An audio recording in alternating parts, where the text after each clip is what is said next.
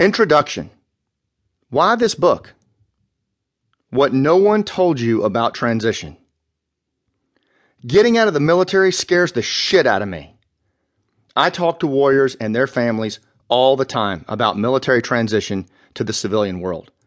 And you know, this is one of the most common phrases they say to me. We need some straight talk here.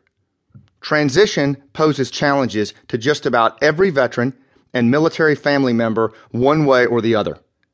Every year, over 200,000 military service members transition into American civil society. For many, it's not going well.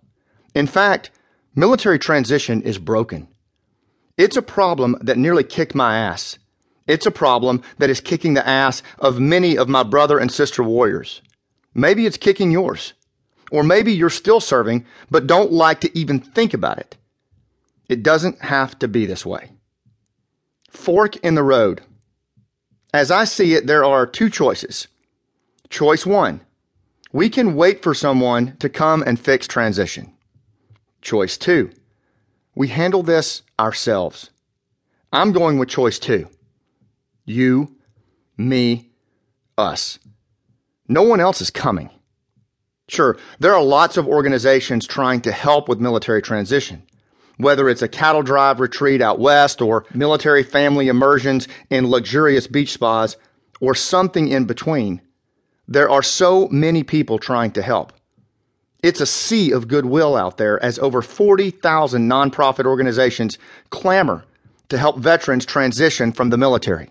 In fact, there are so many veteran advocacy organizations out there that it's downright paralyzing. Where the hell do you even start? That's the real reason I got involved. As I went through my own transition, it seemed like all of these well-intentioned folks in the Department of Defense, Veterans Administration, and the numerous nonprofits were focusing on good things, but they didn't quite scratch the itch of what I was going through. There was something else going on inside me that needed to be addressed. Dozens more of my peers told me the same thing as time went on. That's why I wrote this book. Everything old is new again. Military transition isn't new. Warriors have faced the timeless challenge of returning to civil society since Odysseus had his unlucky ass blown unmercifully across the 7 seas. But how we return home is really tricky these days. If we aren't careful, we end up becoming something we think society wants us to become instead of who we are, warriors. In this book, I'll show how that path can lead to a range of bad things, including general unhappiness. And for me, I'm just not in the mood to be generally unhappy after serving my time in the military. I'm ready to live a bigger, fuller life. If that resonates with you, keep reading.